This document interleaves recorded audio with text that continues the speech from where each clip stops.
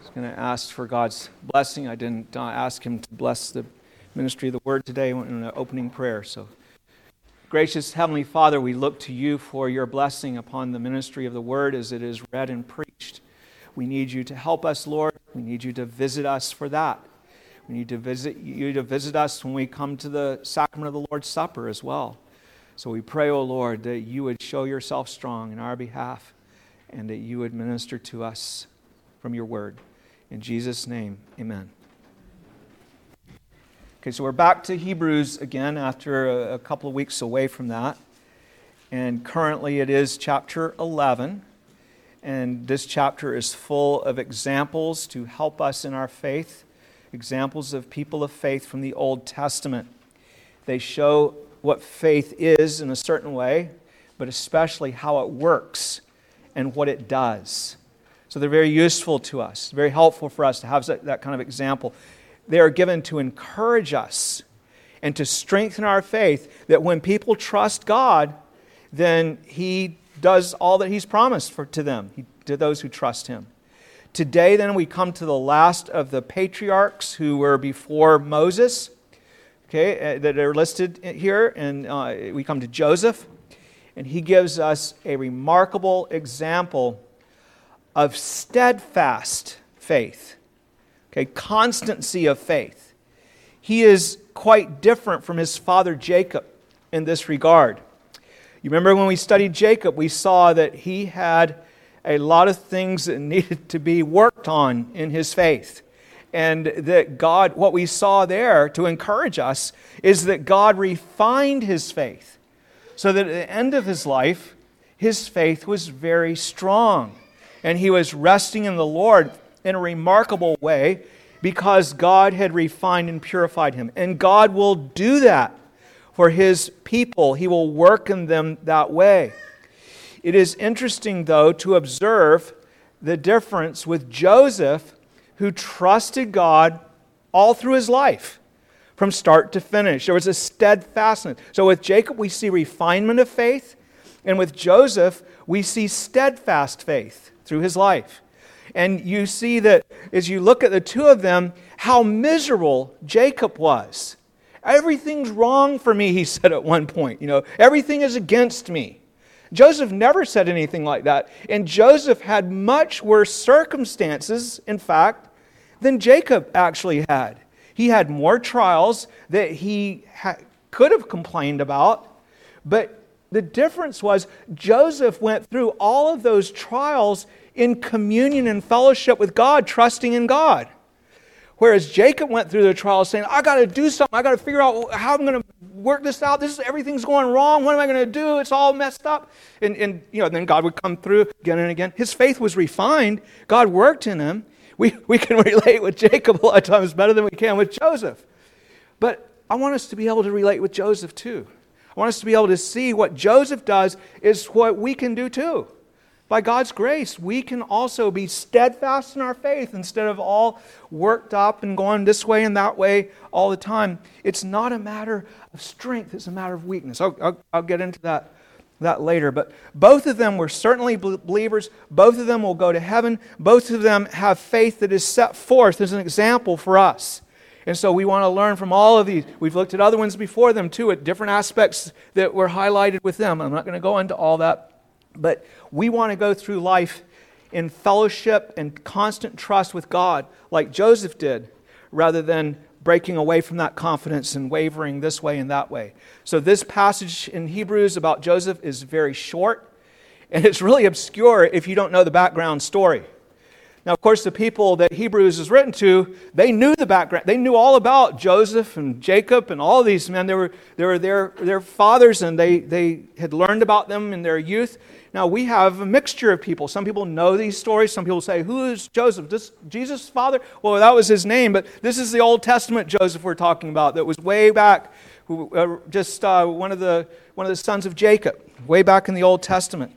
So I'm going to try to fill in some of those gaps about who he is, kind of in a natural way as we go along, that we'll be talking about what Joseph did as we see his faith exhibited in what he did. So you'll get some history of Joseph if you don't know a lot about him. But, all all you had to do with the Hebrew people was mention Joseph's name, and immediately they had associations with all the things that Joseph did. They knew all of those stories. And I encourage you to read your Bibles so that you will know those stories, because then you'll understand what is given to us even in the New Testament much better if you understand what God has given us in the Old Testament. So our preaching text this morning is only verse 22, but I'm going to read from verse 13 again to give you a bit of context. So Hebrews 11:13, here is God's word. May He help us to receive it and to believe it. Hebrews 11:13, these all died in faith, not having received the promises, but having seen them afar off, were assured of them, embraced them, and confessed that they were strangers and pilgrims on the earth. Now remember, the promise that was made to them was a promise of a kingdom that was righteous, and they weren't a big kingdom yet. It hadn't been done. It was afar off. It was something in the future, but they trusted God and knew that it would happen, and that they would be part of that. Okay, so verse 14. For those who say such things declare plainly that they seek a homeland. And truly, if they had called to mind that country from which they had come out, they would have had opportunity to return. But now they desire a better, that is, a heavenly country. Therefore, God is not ashamed to be called their God, for He has prepared a city for them.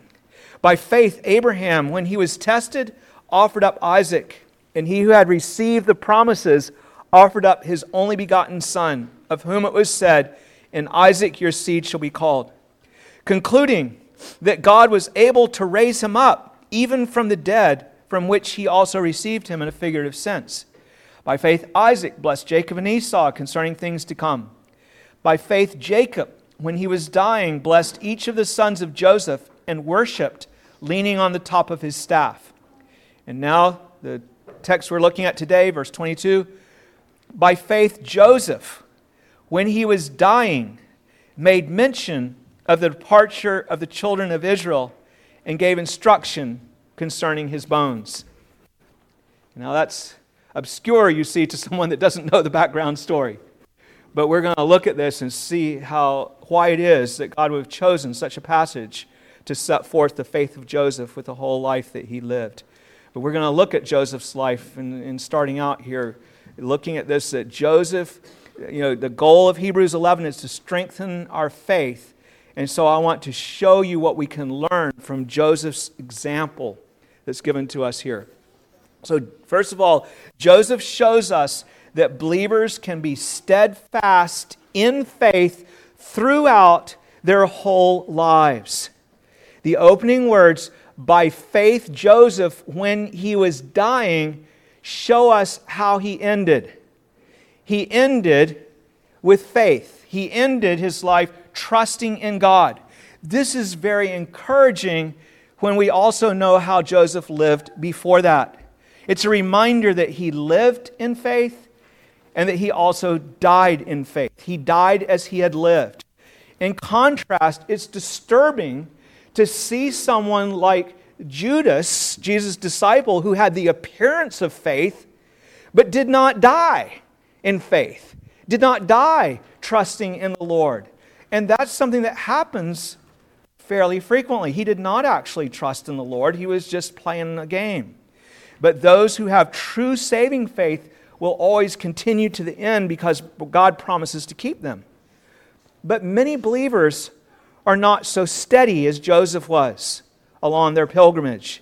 It is especially heartening to see those few examples who did have steadfast faith from start to finish. And Joseph is one of those. Paul was like that after his conversion. You don't see Paul wavering around through all the afflictions that he went through. He trusted God. And Timothy, as far as we know, we don't have record of his death in Scripture, but as far as we know, Timothy was from childhood, like Joseph, one who was steadfast in his faith. You don't see him going this way and that way. We might think of Anna and Simeon, who greeted our Lord when he was born and was brought to the temple, and they were there fasting and praying, trusting that he would come, and all their life they had served God. We should not envy these faithful saints. We should not say, oh, I can't relate to someone like that. But we should rather give thanks for them, and we should seek to imitate them. We live in a time and culture that is very diseased in this way. That it has become inclined, our culture has been inclined to embrace excuses. It is perfectly acceptable to bring forth excuses of why I could not do what I was supposed to do. I could not do what God had told me to do. Even though the Lord says there is no temptation that is taking you, but such as is common to man, God is faithful and will not allow you to be tempted beyond what you're able, but with the temptation will provide the way of escape that you may be able to bear it. That's what He says. And we say, no, it was too hard. Anybody would have done what I did if they had what I had. That is our culture. That is the way we live today. It is among us an acceptable thing to do. We even boast about our weakness in the wrong way. Not like Paul did. Paul boasted about his weakness a lot, but he boasted about it because he said, I am weak and therefore I trust in God, and He's the one that enables me and makes me strong. We boast in weakness to say, I'm weak and so I can't, so I crash. You see, that's not how we're supposed to confess our weakness. It's understandable. Anybody would have done what I did if they had all the trouble that I had. If they had my situation, nobody knows what my situation is like. We need to recognize that someone who lives constantly in faith, now listen to me carefully, is actually someone who knows their weakness better than someone who doesn't constantly live in faith. Think about that. The one who constantly lives in faith knows their weakness better than the one who talks about their weakness and crashes all the time. The reason for the person of faith's constancy is that they know how weak they are, and therefore they constantly trust in the Lord. They lean on Him because they're weak, and they don't stop leaning on Him because they know their weakness. Paul said, in my weakness, His strength is made perfect. But in our day, we will excuse ourselves from serving God on account of the way that we were treated by others, on account of the hard things that we have had to bear in our lives because we're weary, whatever it might be. I'm tired, and so therefore I was impatient. It's just the one excuse after another. But hard things are not an excuse for a lack of faith.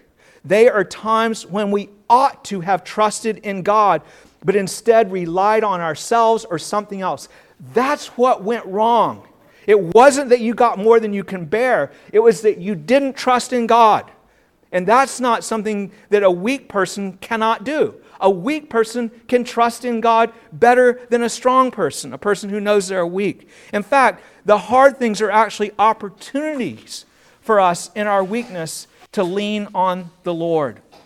Let me advise you then, instead of making excuses to explain why you failed, repent when you fail for not trusting in God.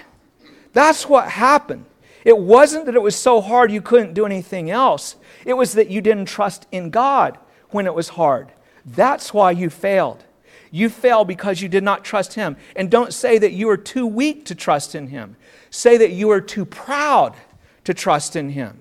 It is pride that keeps you from trusting in Him. Weakness goes and flees to Him. If you knew how weak you are, you would have trusted in Him. Let's look at how Joseph trusted God under every kind of test. Joseph could have had all kinds of excuses for not serving God, for going away from God, for not saying, oh, it's too difficult. Look at what happened to me. But when he was tested, he trusted the Savior. He walked through it, trusting in the Lord. By His strength, he was made strong in the Lord's strength. Let's start out with him as a child. He had the trial of being persecuted as a prophet. Joseph had prophetic dreams, and they were dreams where his brothers and even his parents were bowing down to him, which came from God. They were prophecies. That was exactly what happened. They would not like to hear his dreams and their interpretation, which he also got from God. The temptation for him would be to keep these dreams to himself. But he faithfully proclaimed them to his brothers, which brought glory to God when they were later fulfilled. But his brothers hated him on account of it. Which of the prophets were not hated by their own brothers? The Lord Jesus was hated by his own brothers. His father, Joseph's father, showed extreme favoritism to him as well, partly because he was trustworthy and his brothers were not, but largely because Jacob had married 4 wives, and he was the firstborn of his favorite wife. And therefore, it was wrong for him to show this kind of favoritism or to be in a situation where there was occasion for that kind of favoritism. Many adults make the excuse that they are the way they are because their siblings were shown favoritism. But you know who actually often comes out the worst when there is a child that is shown favoritism? The child that was shown favoritism. They're the ones that are basket case. It's the ones that were sometimes more marginalized that come out better and stronger in the end. But whatever the case with that, showing favoritism to a child in a large family like that puts that child in a place of great temptation. Because it did cause his brothers, wrongly of course, but they became hostile toward him on account of that. And so when Joseph had to bear these difficulties, but he did so trusting in the Lord consistently so. When Joseph became a young man, he then suffered abuse from the hands of his jealous brothers. So he had that temptation being a prophet as a child, and then when he became a young man, he suffered abuse from his brothers. Talk about somebody being abused. I mean, this is just the kind of abuse that someone would say, oh, look at what was done for me. I'm a basket case. I'm bitter because of the way I was treated when I was a child by my own brothers. Look at what they did to me. Instead of turning to the Lord in faith as our gracious Savior. What did his brothers do to him? He was coming to bring a message to them and to bring some things to them from his father, as a messenger from his father. And they seized him when they saw him coming because of their envy of him. And they were planning to kill him. He knew that. They were casting him into a pit to just be there until he died. And then they saw a caravan of traders, merchants that were coming through, going to Egypt. And so they sold him as a slave that could be taken to Egypt. His own brothers did this. Joseph was only 17 at the time. You can imagine, maybe you can't imagine, the kind of abuse that he would have had even with these slave traders as they put him in chains. We're told that in Psalms. And they dragged him along to go and sell him in Egypt, abusing him in all kinds of ways. Likely then being sent first to hard labor as a young man, labor to the point of exhaustion under the hot Egyptian sun. And remember, Joseph was coming from a comfortable place. He was coming from a wealthy family where he had been indeed treated with great favoritism. Here he was, away from his father, away from the people that feared God, away from family worship and the sacrifices at the altar and stuff, without any accountability or any encouragement to walk in the fear of God, to be faithful to God. What 17-year-old would not rebel under such conditions? What 17-year-old would not lose heart and cease to serve God? The 17-year-old that will not do that would be the 17-year-old that trusts in God. No one else would be able to do that but the one that trusts in God. Joseph, instead of turning sullen and rebellious, turned to the Lord and sought by His grace to be the most godly servant that he could possibly be in that situation. He sought to bless his master. He thought to be faithful and trustworthy in all that he did.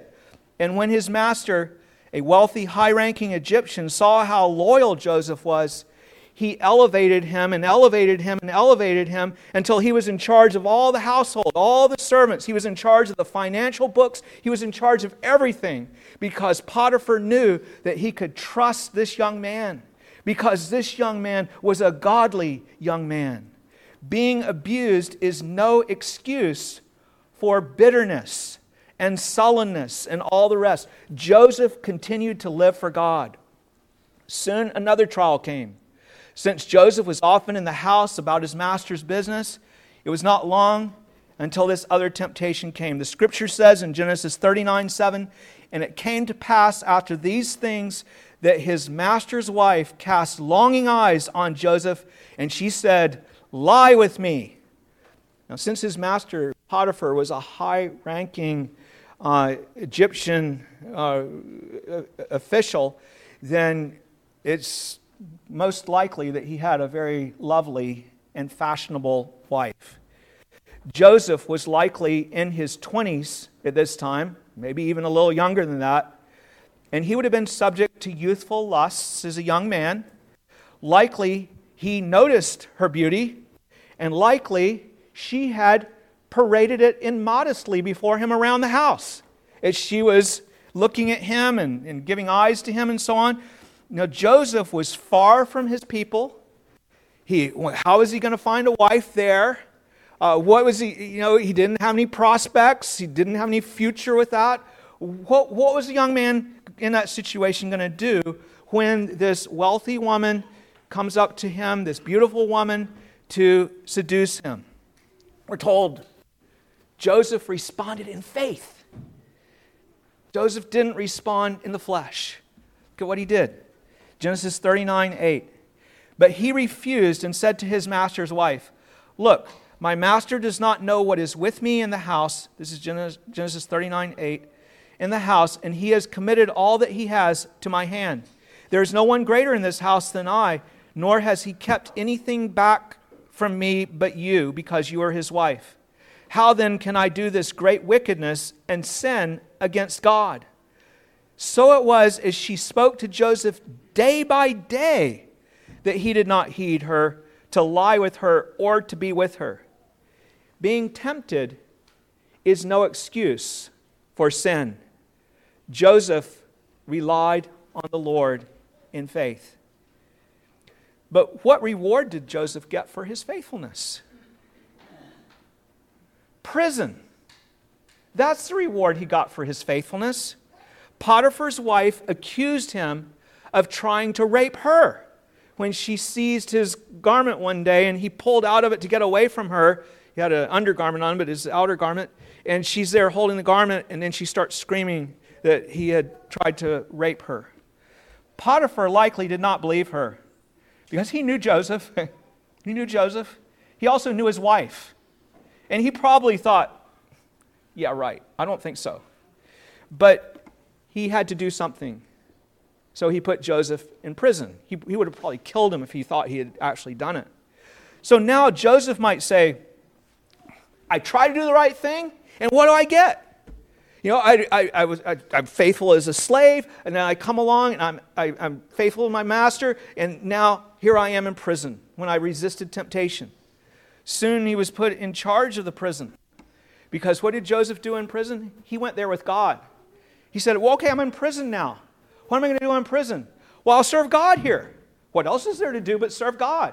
I'll lean on God. I'll rely on Him now that I'm in prison, just like I relied on Him when I was a slave, just like I relied on Him when Potiphar's wife was tempting me. And that's what he did.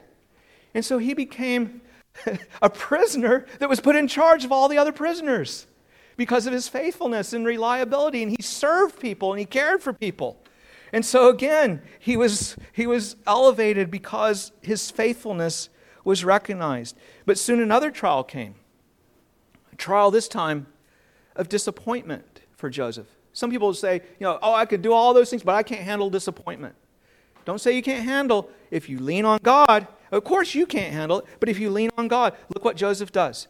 Some of Pharaoh's chief servants are put in prison, the chief butler and the chief baker. And we got a picture in the account of how Joseph treats them. Here he is in charge of the prisoners, and you know how a lot of guys are in charge of a prison. Like, well, get over there. What are you doing? That kind of. But he's there. He says, hey, what's wrong? You guys look troubled today.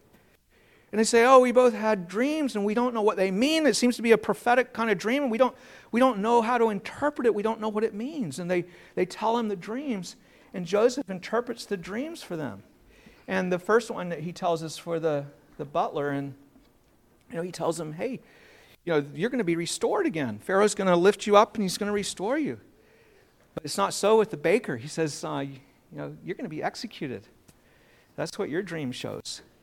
And exactly what he said is what happens. But Joseph asked the butler, he says, listen, when you go out, say a word for me. Like I'm in this land.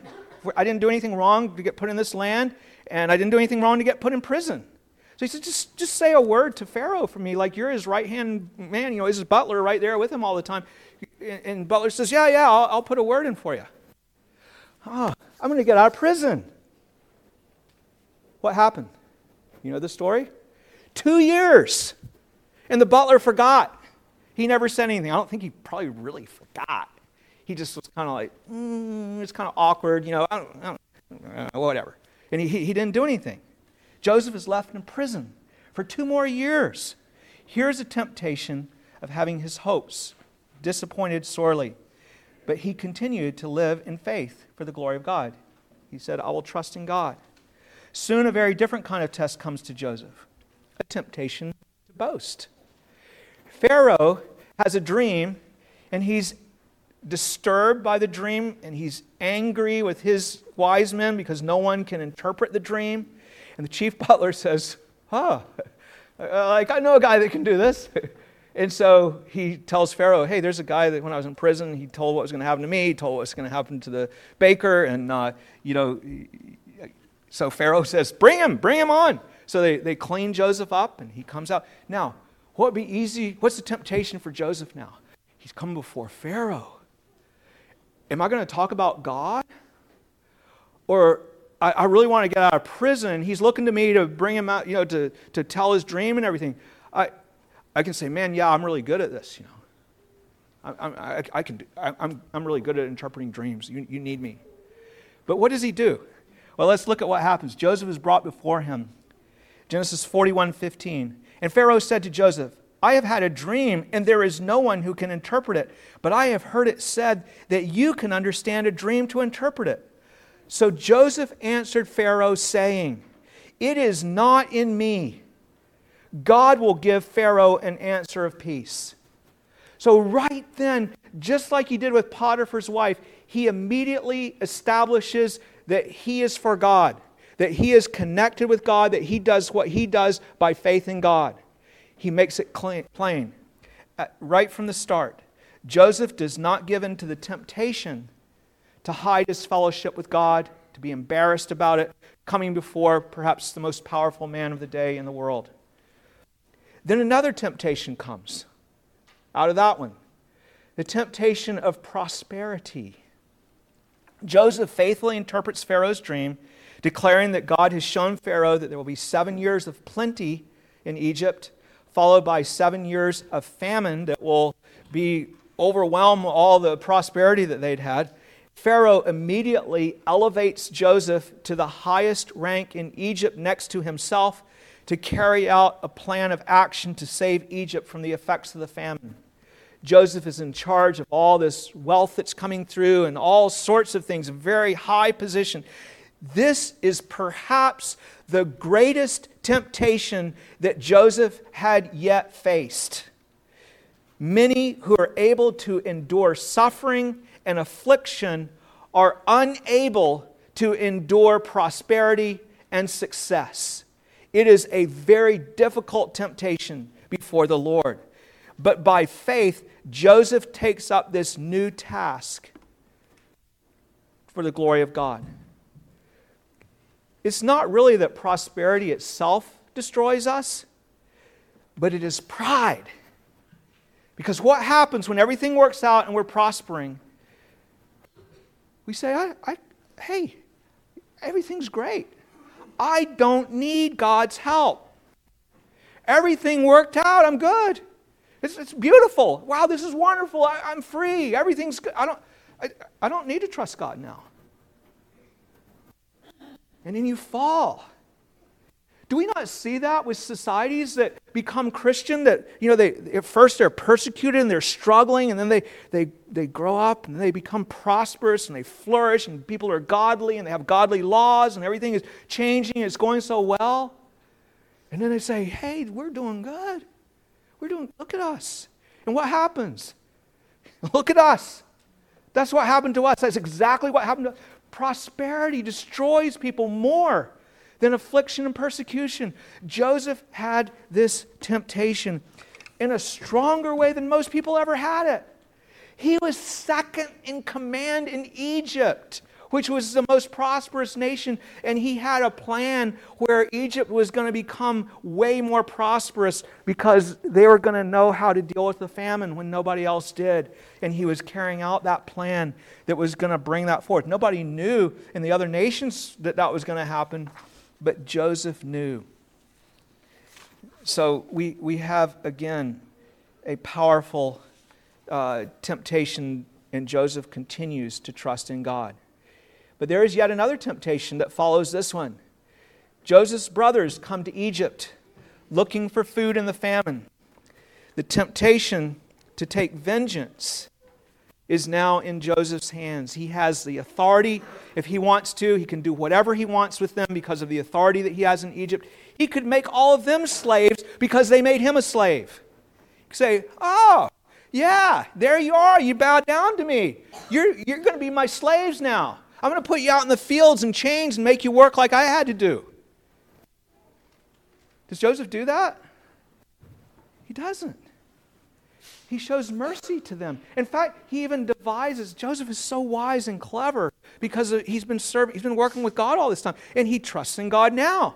So he comes up with a way to help his brothers and to bring them out of what they had done, so that they come to repentance. It's a very clever plan that through God's agency. I don't know if he even knew how it would all work, but Joseph was trusting in God. And he was relying on God. And so he carries out this plan. And his brothers, they repent. And Joseph receives them. He doesn't make himself known at first, and then he does. He relied on God for that too. Those who have faith are merciful and forgiving to those who have wronged them, because he's been relying on God, and he knows if they rely on God, it will go well for them too. So he tries to lead them to rely on God.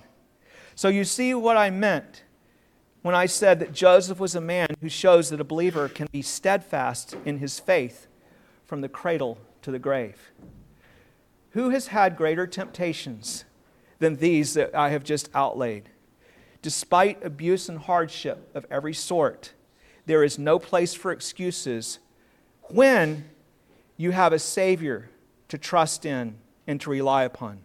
When you see people overwhelmed with life in the world, and we're seeing more and more of that now, we need to point them to the Savior. Not that He's going to take away all of this, but you can walk through these things in faith and fellowship with Him and do it for His glory. People say, I don't want to do that. I just want to get out of it. Well, then you've got nothing. I've got nothing for you. I've got nothing to give you.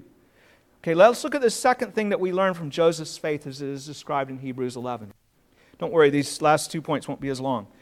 Joseph's faith on his deathbed shows us that a steadfast believer's great interest is in God's promises. What do we see in the verse that we read, verse 22 in Hebrews 11? What was on Joseph's mind when he was on his deathbed at the end of his life? Did he boast about all of his achievements in Egypt? He had spent more than half his life as a high ruler in Egypt with great authority and importance. And he had managed himself with great wisdom the whole time. He could have boasted about all of his achievements. Sons, I want you to come and look at some of the things that your father did over his lifetime. Look at all the things that we have established and built and accomplished. He had no doubt acquired a great estate and a great inheritance in Egypt. He was able to give houses and lands to his children and to his brothers. And he might have spoken about that, but what did he make mention of? What's on his mind?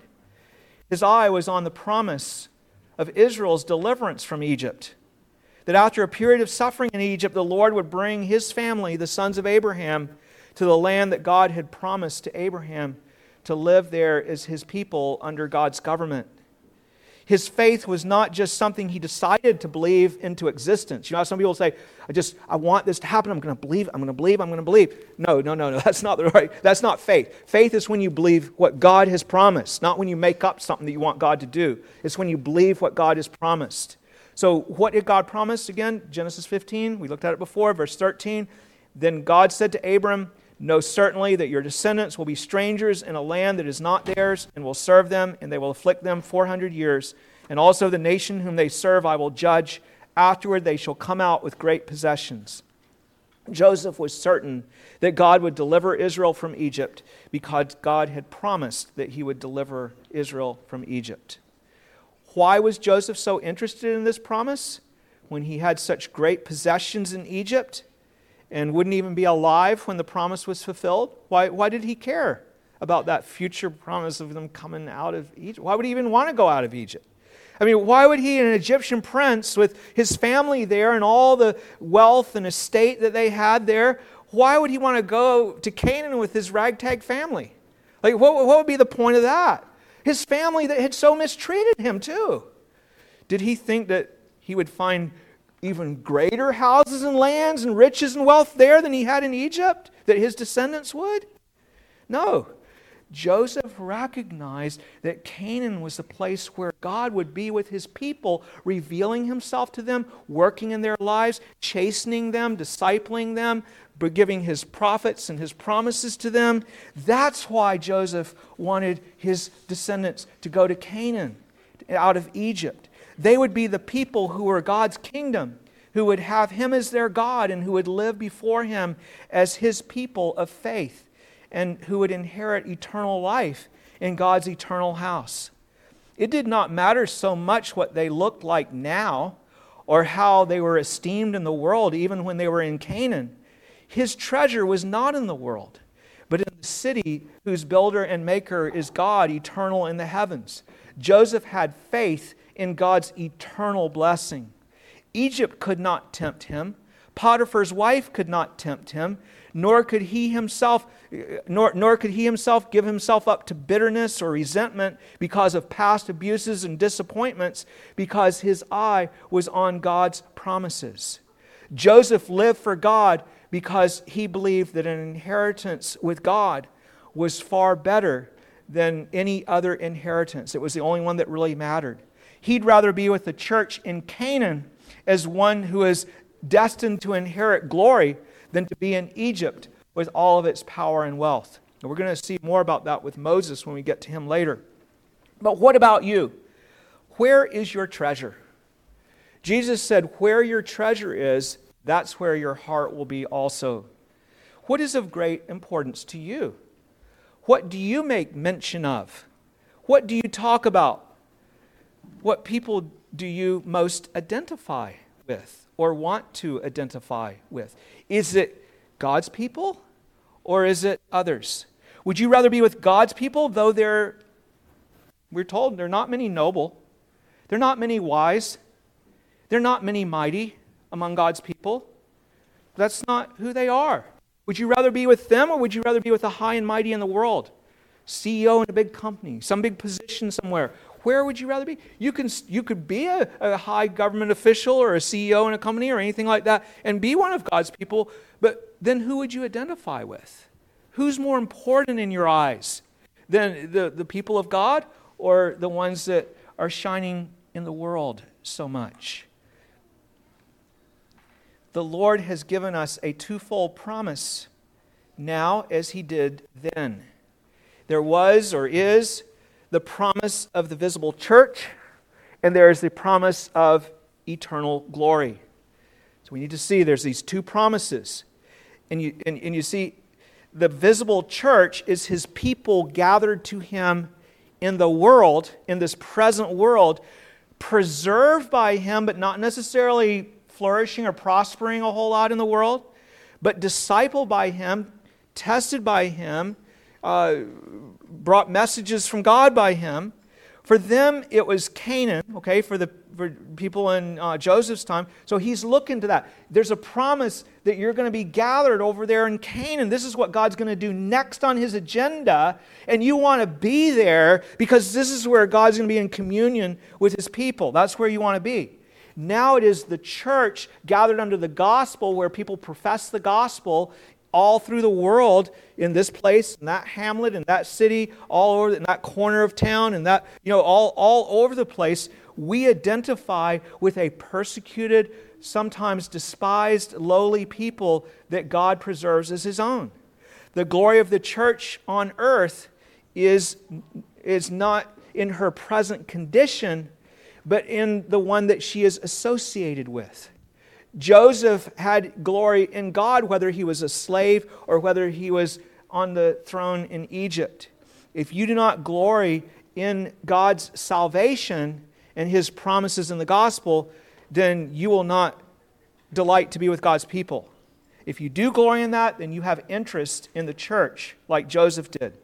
So I said there's a twofold promise that God has given us. First, that he will preserve his church here in the world. There's a promise to the church. I will build my church. Gates of Hades will not prevail against it. The church will keep going forward and doing its work. The second side of the promise is the promise of an eternal city. That he will bring us to glory in heaven. That he'll bring us into his presence. Jesus, who came to redeem us, calls us to come to him for salvation and eternal life. He promises to us resurrection and eternal life in his house as his bride and before his Father. So do you see how the two aspects of the promise go together? When God is taking someone to be one of his disciples, he brings them in this world into Canaan, into the visible church, to be with God's people, to disciple them, to keep them, to preserve them. And then he brings the church eventually to glory. That's how he works. You can't skip over the one to get to the other. We come by faith to the place where he gathers his people, where we profess Jesus as Lord and Savior, and he keeps us and preserves us and uses us to spread his gospel, to be a blessing in the world until he brings us to glory when Jesus returns. Now we come to something else that Joseph's faith shows us. So this is the second thing here. The next thing, Joseph shows us that those who believe, I guess it's really the third thing, that those who believe seek the good of others. They seek to point others to God and to his promises. Look at how earnest Joseph is to make sure that his kindred embrace God's promise. First, that Joseph makes mention of this promise to them. Keeping his faith to himself was not an option for Joseph. He wants them to embrace the promise too. He wants to keep the promise alive in his people. People of faith are like that. Sometimes they're accused of being pushy. You're always trying to drive it down my throat. But how can we help it when we have such a treasure to inherit that others might inherit with us? You can have this inheritance too if we realize the value of it. We're compelled to tell people. The love of Christ constrains us. And not only that, but we enjoy speaking to each other about our future inheritance. Oh, you're always talking about that. That's how it should be. Genesis 50:24 shows what Joseph was thinking. And it says, and Joseph said to his brothers, this is Genesis 50:24. Joseph said to his brothers, I am dying, but God will surely visit you and bring you out of this land to the land of which he swore to Abraham, to Isaac, and to Jacob. He said that thinking of his brothers, didn't he? He said, God will visit you. I'm going to be gone, but God's going to visit you. And of course, it wasn't even the one that were alive then, but it was going to be their descendants. But with what certainty he speaks. Even though I, your protector and provider here in Egypt, am going away, God will visit you at the appointed time and bring you to the land that he has promised. He so speaks that they might believe. He speaks so that they will be assured of God's promise through the hard times that are going to come upon them. He knows hard times are coming because God says so. They're going to be in bondage in Egypt. They're going to be afflicted in Egypt. And yet, he says, God will visit you in that affliction and bring you to the land. That's what believers do. They encourage other people to go on trusting in the Lord because they're trusting in the Lord. That's where they go. Okay, so Joseph does something else as well. Joseph comes up with a clever way to keep God's promise before his family until it is fulfilled. He makes them swear that when God brings them out, his father had done this too, not when he brings them out, but he'd be buried there. He makes them swear that when God brings them out, they will take his bones and bury them in Canaan with his father Jacob and his other ancestors there. So, or his other fathers there. So Genesis 50:23, then Joseph took an oath from the children of Israel, saying, God will surely visit you, and you shall carry up my bones from here. So Joseph died being 110 years old, and they embalmed him, and he was put in a coffin in Egypt. So throughout all those years, there was Joseph's coffin. And what was associated with that? Why is Joseph's coffin here, the little kid says. Say, we're supposed to, he made us swear that when we're delivered from this land, that and we're brought into our own land in Canaan, that we're going to take his bones out and bury him there. The promise. It was a way to set the promise before them because he wanted them to hold on to that promise through all the hard times that were going to come. You wonder if sometimes they might have said, well, what's that? Some of the people, let's get rid of that coffin. There's nothing happening. I mean, no, we swore. We got to keep it. And then, they're going back and forth. You can imagine just the kind of stuff that might have gone on. But it was a reminder, it was a memorial to them, a testimony that the Lord would surely visit them according to his promise. There would be times when they would be tempted to not believe that promise. There were times when they were tempted. If you have true saving faith, then you'll seek to lead others to trust in God too. You will tell them of your hope in the promises of God. You will tell them what he has done. You will tell everyone. You will tell unbelievers that God will visit them if they will turn to him and save them from their sins. That he will then deliver them and bring them to salvation. Jesus shed his blood. If they will put their trust in him, then they can be forgiven through the shed blood of Jesus Christ. You will tell your children of his promises and encourage them also to rest in the Lord and that God will visit them if they will seek him. Do you need God's help? Do you need his strength? When you're tempted, you'll say to your child, did you fail? Then you weren't trusting in God. Come back and lean on him. Trust in the Lord and he will take you through. You can do this. You can trust in God. You can't do it yourself, but you can trust in God. You can do all things through Christ. You will tell those in the church that God will surely visit us. We should do that with each other. He promises to visit us when we gather for worship. So we encourage each other. Let's look to God. Let's ask him to meet with us when we gather this Sunday. Let's pray for church this week. He promises to visit us in our time of need when we're faced with trial. You see someone with a trial. Trust in God, brother or sister. Trust in God. Rely on him. He promises to visit the church sometimes after years or even decades of trouble. We see the church faltering and failing in our society. What do? Lord, you promised to visit us. Visit us again. We may have to wait for 2 centuries. But we look to him and we trust in him and we encourage each other. The Lord will surely visit you. The Lord will surely visit you because he promised that he will do so. He promises that he will visit us at the end of the world. And so we encourage each other in that way too. Our hope is not in this world. Dear brother or sister, you're struggling, but God will visit you and he's going to raise up your body. He's going to visit all of us and he's going to deliver us. Like Joseph, you will also find ways to help others to remember his promises.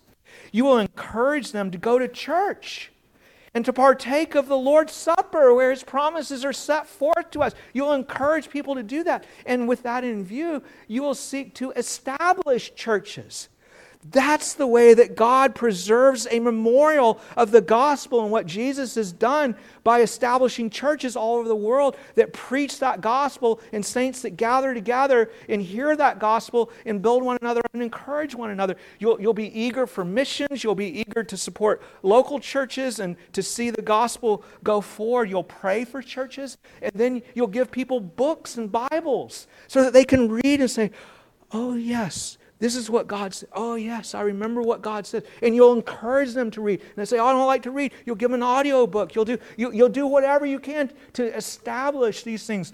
And you'll help to, you'll maintain family worship in your home, along with catechizing, so that they can know the doctrines of our faith and they can carry those into the world. You'll ground them in the Word of God. You'll do all that you can to make sure, like Joseph did, here are my bones, to remind you that we have a God in heaven who has promised to be our God and to bless us as His people. You'll do whatever you can to see that the promises of God stay with His people. So let us learn from Joseph's example. 3 things here. Let us recognize that it is possible to be steadfast in our faith from the cradle to the grave, or from this day forward, in our case. We can be steadfast in our faith. Oh, I'm not strong enough. That's exactly the point. You lean on the Lord. That's how you can be steadfast in your faith. Let us, secondly, keep God's promises as our greatest treasure. What are you focused on? Riches of this world, honors in this world, pleasures of this world? Oh, I just want to feel good. I just want to be happy here. I just want to be healthy, whatever it is. No, the thing that we all need is to rely on the Lord's, what He's promised to us. We're looking for His kingdom. We seek first the kingdom of God and His righteousness. And then secondly, let us encourage one another to look to the God who visits us. Build one another up in your faith. Please stand.